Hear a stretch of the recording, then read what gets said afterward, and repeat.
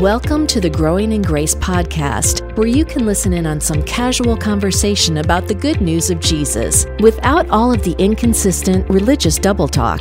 If you've ever struggled with feelings of hopelessness, guilt, and despair, or wondered if you're really right with God, it's time to discover the true freedom that comes with the gospel of unlimited and overflowing grace.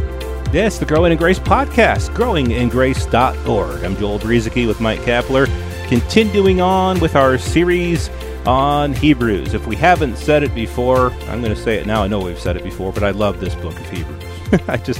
I love going through it. Years ago, it used to kind of not scare me, but I just didn't understand a lot of what was said in Hebrews. And like we talked about last week, there were those two passages in Hebrews 6 and Hebrews 10 that did scare me.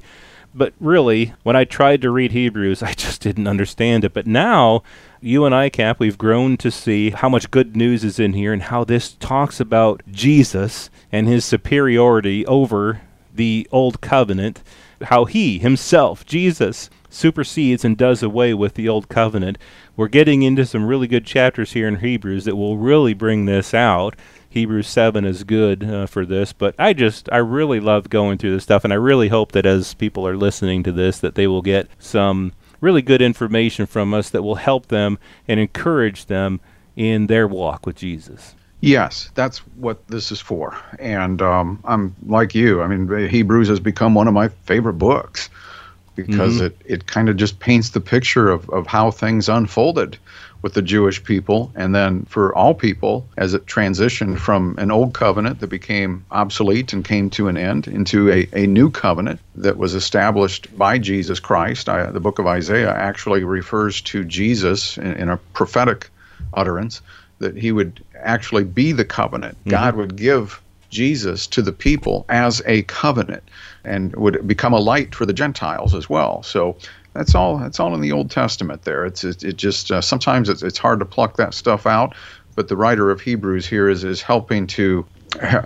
generally speaking, while he was writing this letter, he was generally trying to help Jewish people transition from that old way to this new way. People who had come to believe in Jesus, but were also trying to sort out how the law figured into all of this. Well, so that's what we're getting into here. And we left off at the end of Hebrews chapter 6, Joel, where a mention of Melchizedek was made there at the tail end of Hebrews chapter 6. And he continues to elaborate just a little bit further. But one thing is, as we go through this, again, like we said last week and other weeks, don't get too caught up with a few verses here and there that seem confusing or you're not really sure what they're saying. This is all meant to be good news, and it's all meant to point people to something new and better, the new covenant, the person of Jesus Christ who became the high priest in a different way than how priests were designated under the law. So that's what's going on here in chapter 7. Right, exactly. And it is, again, easy to get caught up in verses. So let's remember that there is context. The whole epistle, the writer is trying to point us to Jesus, to show how Jesus is superior to the old covenant. There's a lot of old covenant talk in this, and then there's a lot of new covenant talk. And he's pointing out the differences, why the old covenant was in existence, and how Jesus himself came to be the high priest according to the order of Melchizedek, how he became our great high priest as opposed to the Levites. Under the old covenant, they were the priests, and that priesthood was done away with. And chapter 7 really talks about this. Here it says, "For this Melchizedek, king of Salem, the priest of the Most High God, who met Abraham returning from the slaughter of the kings and blessed him." That phrase. Stop right there. How would you like that on your faith resume? He just slaughtered a bunch of people. Yeah. Abraham. All right. But it's easy to skim over that stuff. Right. So to whom Abraham also gave a tenth part of all. And a lot of people will focus in on that, thinking that this is about tithing. But he mentions that for a reason, and we'll get to that. But again, that's one of those things. Don't get caught up on that right here. So Melchizedek, his name first being translated King of Righteousness, and then also King of Salem, meaning King of Peace. So Jesus is high priest according to the order of this guy, the King of Righteousness and the King of Salem. Again, let's not get too caught up in who exactly is this Melchizedek, because the writer brings out the point of what it's all about. We don't necessarily know all the mysteries about Melchizedek. Was he Jesus in the flesh back then? Was he a shadow? Was he? You may have your own beliefs about that. That's okay, but it really doesn't say it here. So let's just read what the scriptures actually say. So he was without father. There's a bigger point to be made. There's a bigger point. That's it.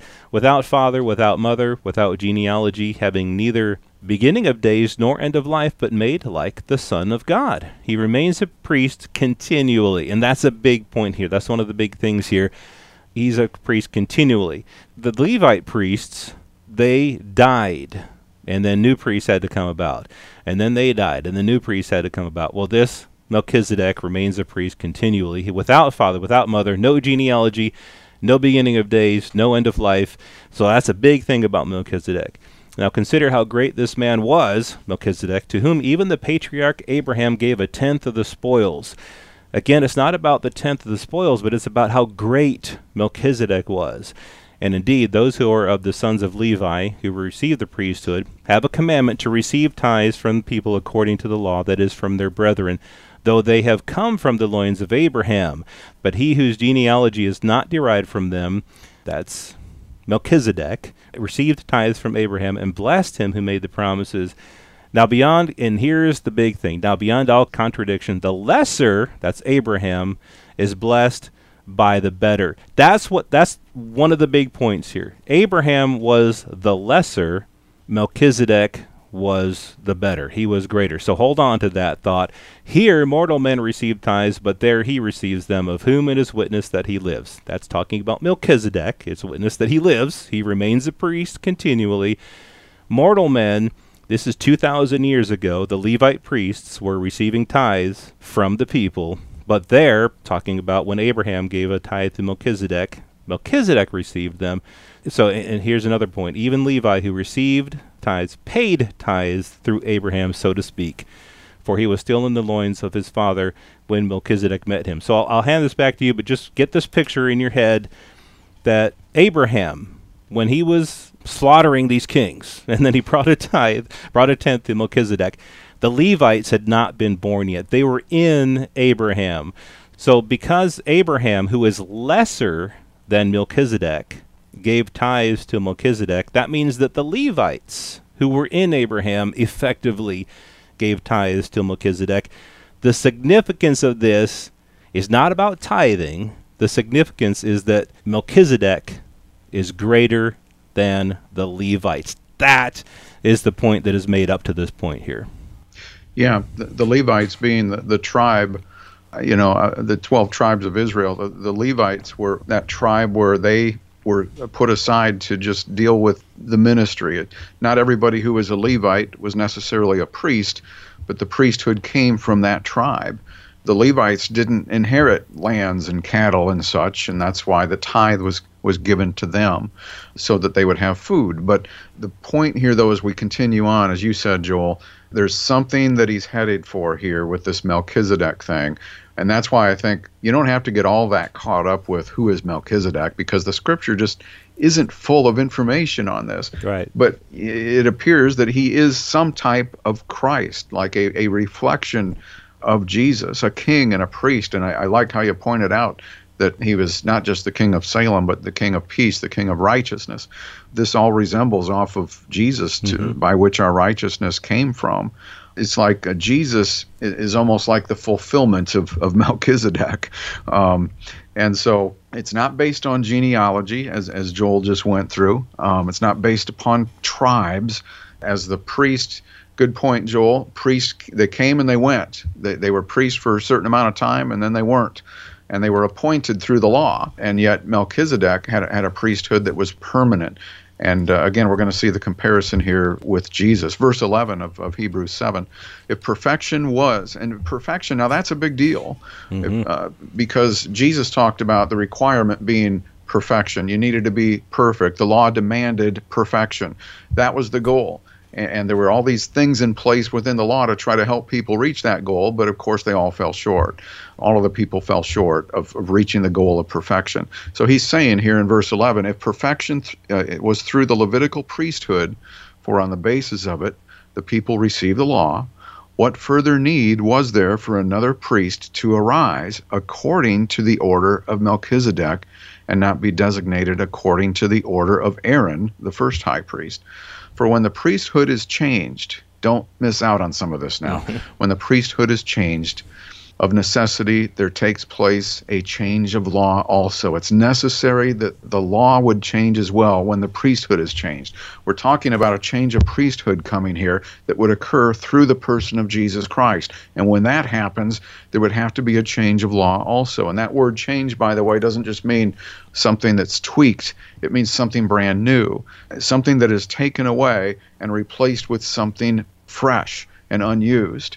And while we just have a couple of minutes left here for this one, verse 13, for the one concerning whom these things are spoken belongs to another tribe. Now he's transitioning from Melchizedek to Jesus. The one concerning whom these things are spoken belongs to another tribe from which no one has officiated at the altar. What does he mean by that?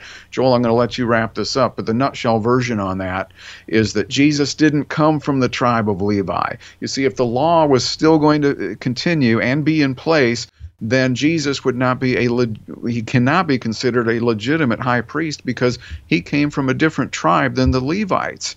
Okay, he came from the tribe of Judah. And Joel, I'll let you finish things up here. Yes, exactly. That's it. The writer makes the point again 4 or 5 times, quoting from Psalm 110:4, that Jesus is high priest according to the order of Melchizedek. And this is contrasted with the Levites. Jesus does not come from the Levites. According to the law, the priests had to be of the Levites. And so if Jesus is going to be high priest, he comes from Judah, not from the Levites. So there has to be something else. There has to be a change of the law. And so Jesus comes from this order of Melchizedek. And I think the thing to point out there is that Melchizedek, again, no beginning, no end, no father, no mother, no genealogy, the power of an endless life. That's what was significant and superior about Melchizedek. So Jesus comes from that order, the order of the Levites. They died. And they had to keep offering sacrifices over and over again. And as we'll get to in chapter 8, 9, and 10, Jesus sacrificed himself once. And so that's what's important about Melchizedek. Jesus is of the order of Melchizedek. He's high priest according to the order of Melchizedek. He came from Judah, so he couldn't have come from the Levites. And yet it is far more evident if in the likeness of Melchizedek there arises another priest who has come not according to the law of a fleshly commandment, but according to the power of an endless life. He testifies, you are high priest forever according to the order of Melchizedek. And here is the point of all of this, verse 18. Well, it's one of the big points. For on the one hand, there is the annulling of the former commandment because of its weakness and unprofitableness, for the law made nothing perfect. On the other hand, there is the bringing of a better hope through which we draw near to God. We'll have to talk more about that next week, right here on Growing in Grace at growingingrace.org. This has been Growing in Grace with Mike Kapler and Joel Brieseke, heard online through various internet sources around the world each week. Access past programs by visiting growingingrace.org. Share it with a friend and listen again next week for more Growing in Grace.